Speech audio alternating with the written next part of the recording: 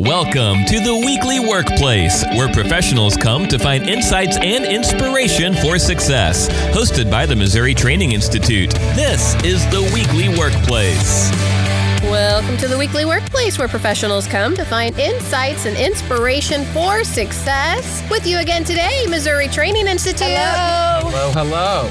And it's not Administrative Professionals Day today, but in my mind, they should be celebrated every day. They should have their whole month. They should. The whole year, Dewey. Come on. Everything they do. They are the heartbeat behind an organization. So you are listening to part 2 of a 3-part series, talking all about kind of that role of administrative professionals, the heartbeat behind an organization. And today, I wanted a little bit of comic relief in our title. We're going to be talking about that clogged artery, though. What we know in this profession, in any profession, any workplace, not just specific to this, but there are times where obviously the role requires you're listening to a lot of different people at a lot of different times, usually with a lot of different requests. And one thing that is consistent that I always hear people say that have been in this role before say, oh, I'm a multitasker. And that's great, but can definitely cause some issues of maybe conflict in times where maybe we should be listening a little bit more to some of those requests. And then we're not listening and we think we know what's getting ready to be said, it can create a level of conflict. So that's what we're talking about today. Listening, conflict. Dewey, you look...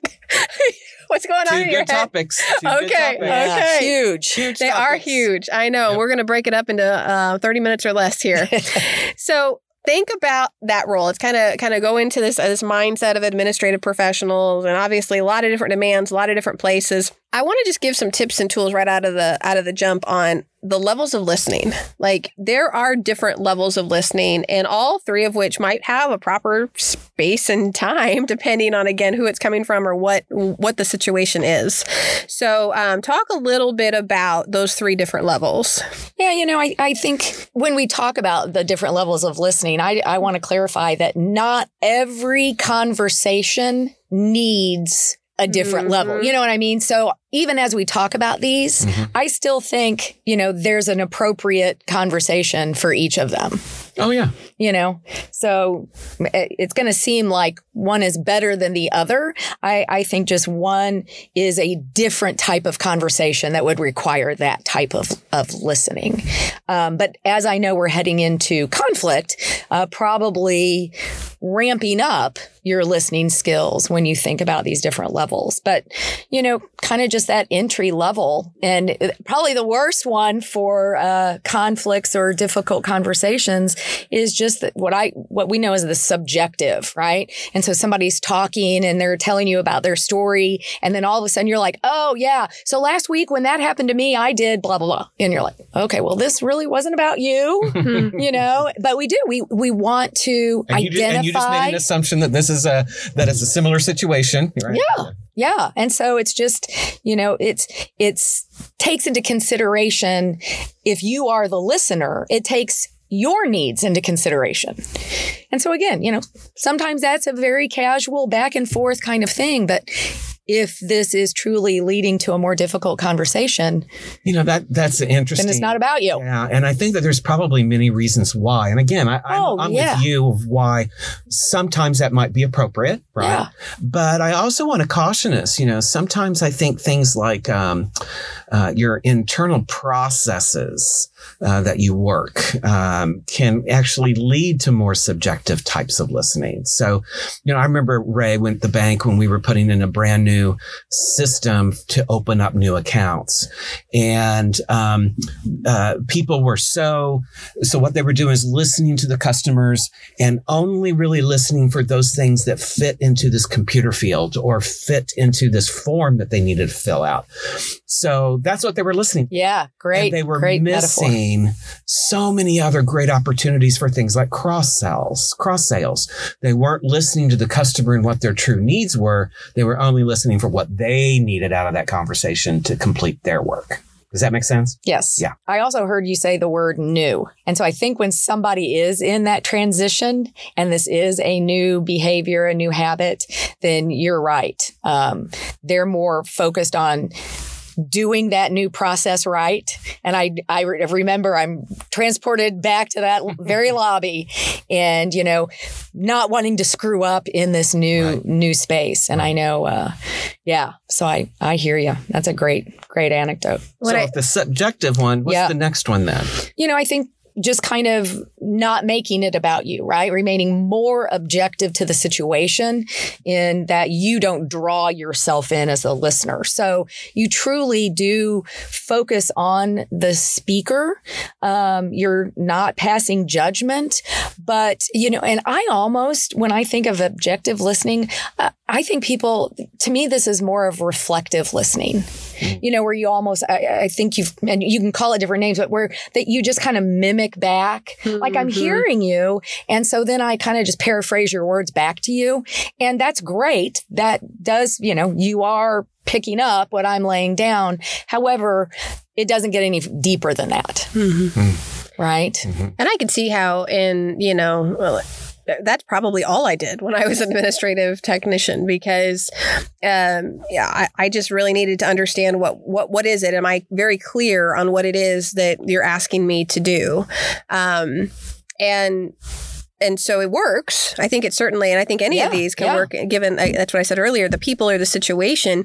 But the one thing that I started kind of missing through just that process was the connection with the actual individual. And so that's where kind of that third level comes in with this is that intuitive level, where now you're fully engaged. No, I think it's so interesting. There's actually the Chinese symbol for listen is composed of 4 different characters. And one is the ears, one is the eyes, one is the head, and one is the heart. And that makes up the symbol for listening because truly when you are engaged or trying to deepen a relationship with somebody or to connect beyond just the task at hand, then you're going to have this level of everything being that fully engaged. Your heart has got to be in the right place where you genuinely want to have a conversation with this person. Your ears, obviously, to hear what they're saying. Your eyes, letting them know that you're fixed on them, that, you're taking minding different cultural differences where sometimes that isn't always wanted. But then your mind, where you're minding all that mental chatter that you have going on. And this became very difficult as I started trying to transition into more of this kind of listening because there was a lot of things on that to-do list, whether it was at work or whether it was at home, that still needed to be accomplished. And so mentally taking yourself out of that space, shutting that off and saying, I'm here to fully engaged with this individual. And it did work, but I only needed it to work with a select few people, frankly, because I think that's too much. I think trying to listen at that level all the time can be draining. Oh, could you imagine you'd just be exhausted by 9 o'clock in the morning if you started that?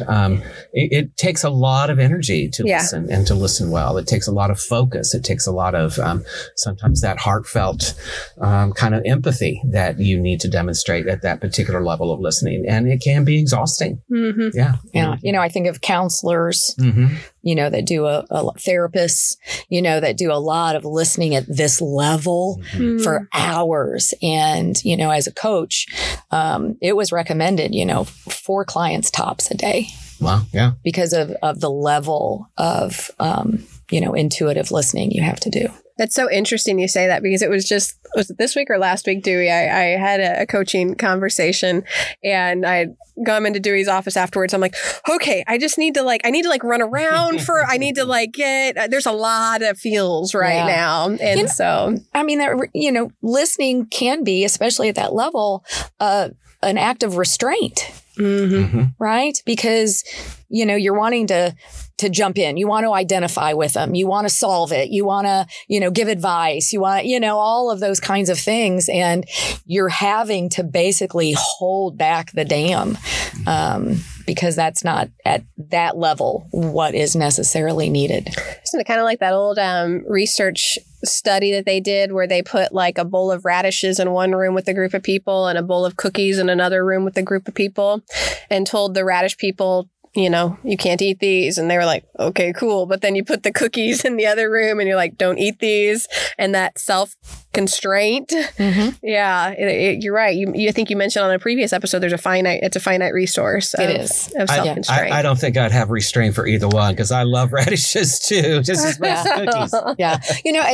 But even more interesting is how they determined how self-control was a finite resource is after both groups, the radish group and the cookie group, were done, they put in front of them a puzzle for them to solve that, unbeknownst to them, was not solvable. Right. And the radish eaters or potential could have, really didn't have to resist the radishes. They kept at that cognitive task almost twice as long as the ones who had to sit there and be restrained and use that self-control. And out of that research, came the word ego depletion. And so, they quit the puzzle long before the radish group did. Right. Interesting. Yeah. So there is, and we've talked about it on previous episodes, even that level of emotional labor that goes into that level of listening. And that's exactly what we're talking about. It's that self-constraint. And so recognizing all three of these, the subjective, objective, or intuitive levels, those are just resources. They're tools. They're ways to kind of look at a way to listen now. And that's really what I was hoping to kind of provide our listeners with. But what other suggestions would you have when you kind of put yourself in this role as an administrative technician or any administrative professional for that matter, in how to go about listening to the multiple requests that are, whether it's email, whether it's in person. I mean, it's everywhere on the phone. You're inundated with requests. You said in a previous episode in this series, plan ahead. Mm-hmm. And I think that's part of it. I would encourage that as well. Like, plan to listen, right? So focus your attention, and then you can determine cognitively what level is this for me, because I think we ramp that conversation up in our head that might be competing with what the speaker is telling us. And so now we've got two conversations happening. And so I think just plan to listen. Mm-hmm. I would say things like, watch the judgment. When you're listening, the goal should be about understanding somebody, not whether you agree or disagree with them. Or even like it. Right. You don't have to like it, but you just have to understand what somebody is saying. Other things, I think those old, I'm dating myself here, but most of the listening skill development that most people do, I think a lot of it's pretty good when they talk about asking clarifying questions, when you paraphrase what you hear back from people so that they really know that you've got them, that, that you understand the messages. So I would try to encourage people to incorporate some of those within their listening skills as well. One of the things that's coming to mind as we're having this conversation is I recall, and I've mentioned this in some of my trainings before, but I used to have a woman, an elderly woman who started calling in on Thursdays when I worked at the police department. And she used to watch one of the police shows, whatever, what was happening. And the very first time she called, I remember it being right at the peak of the day where there was a million media requests that had come in from the night before. I just had a lot going on. And I'm like, okay, just another phone call. Great. And then you could tell it was going to be a little bit, it was drawn out. It was going to be a while. We weren't coming. And all she wanted to do was to tell me what had happened on that episode of that police show the night before. And then she did have some questions. She wanted to inquire about how did we handle these particular situations? And it was a good 30 or 45 minute phone call the first time. I probably could have cut it off earlier than that. But what really came to mind was kind of what was potentially at stake, and then also kind of course, me diving into that blue space of wanting to take care. Obviously, she needed somebody to talk to. But what was also at stake if I didn't listen in that case? And I, shushed her off and went about my day. Could she have told her, people around? Could it have been, the police department didn't want to take time to have a conversation with me? There was just a lot of things that kind of went through my head during that conversation. And so as I think about this and that listening, and Dewey, you said kind of remaining non-judgmental, I think I immediately was judgmental. And then I realized again what was at stake if I continued down that way of thinking. And so having to kind of change the story that was going on in my head. And Ray, you've talked a lot about that before.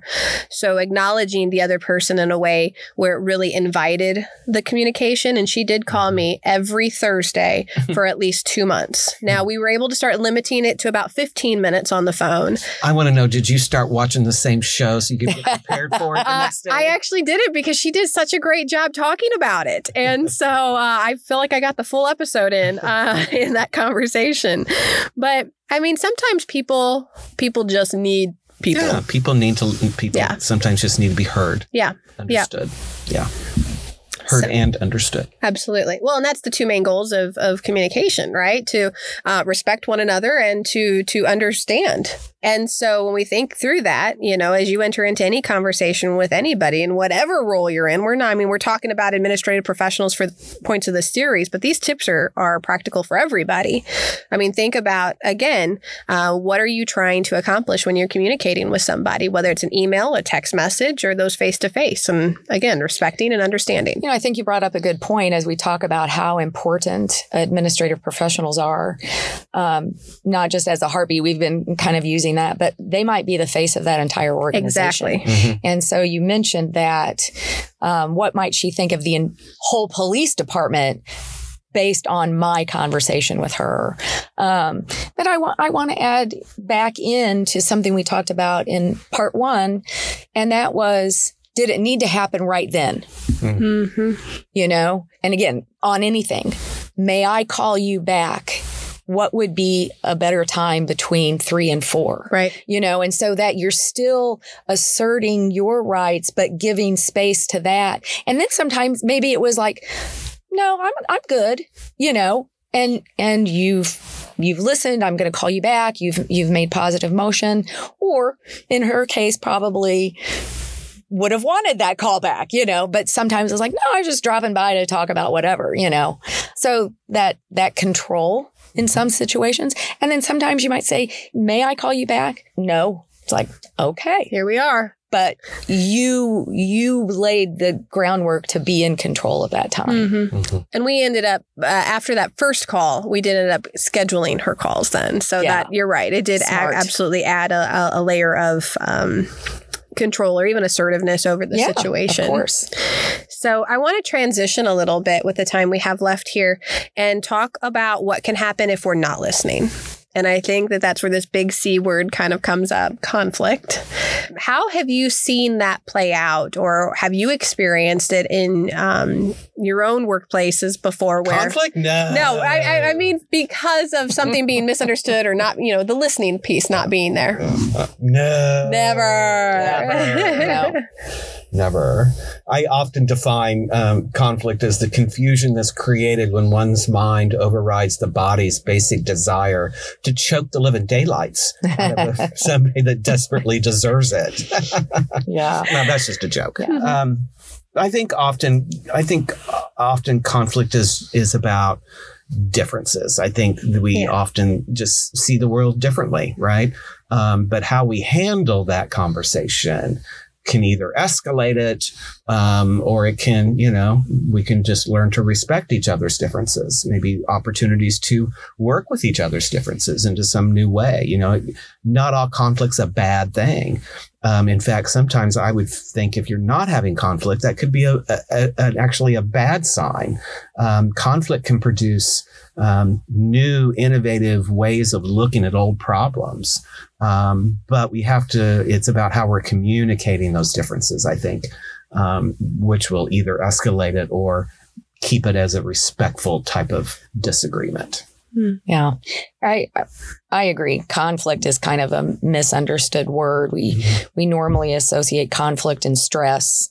I think when we think about it in the workplace, it truly is about a difference of perspective, and that perspective comes from where you've been, right?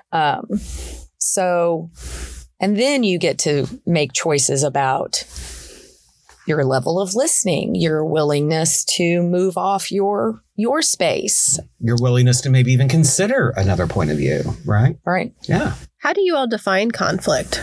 Besides Dewey's definition that he gave earlier, how else would you define it? I think Dewey used the words I would use as just a difference of perspective. Sometimes I think if I really need to give it a more proper definition, I'd probably say something to the effect that I think it's differences that escalate to a point where you start to see some negative impacts, right? Whether that be a negative impact on the relationship, whether it be a negative impact on the work not getting accomplished or the quality of the work not being there. In the workplace, when differences escalate to a point that negatively starts to impact things, that's when I think you've got conflict. And I also want to think about like the win-lose. And I think often that's what happens in a conflict that escalates beyond the differences stage, is that people pair off, or not pair off, but split off. And now it becomes, if I win, then you will lose. Or if I lose, that means I've given up to the fact that you've won. Like it's an either all situation. And take that a little bit further. If I win, you lose, that means my way must be the right way. Your way is the wrong way. That must mean I'm smart. You're an idiot, right? There's always a sense of comparison when we start to approach people from that win-lose dynamic. And I think what the key to a lot of it is just to approach it from a win-win perspective. Now, that takes a long time. Sometimes that's sometimes difficult to achieve. There's no doubt about it. But I would encourage us to think that it's more of that journey rather than coming up to a really quick solution right now that's going to work for everybody. And the other thing I would say about conflict is when you're trying to achieve that win-win, think about it in terms of, can we support an idea rather than agreeing with an idea? Because I think because we often say that, don't you agree? Don't you agree? Don't you agree? This is the way we ought to go. Agreement is, to me, something very, very difficult to achieve because you, again, got differences of how we view the world. I might not totally agree, but there's a lot of things that I might not totally agree with, but I can still support. Right.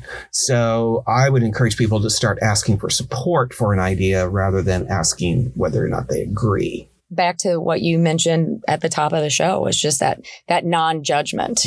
And so from an energy level, not seeing it as conflict at all. Like this is not something to win or lose. Right. That, this isn't a game. Right. Yeah. And I think, when my most basic definition, we talk about, obviously we've done a lot of classes on conflict. Imagine that.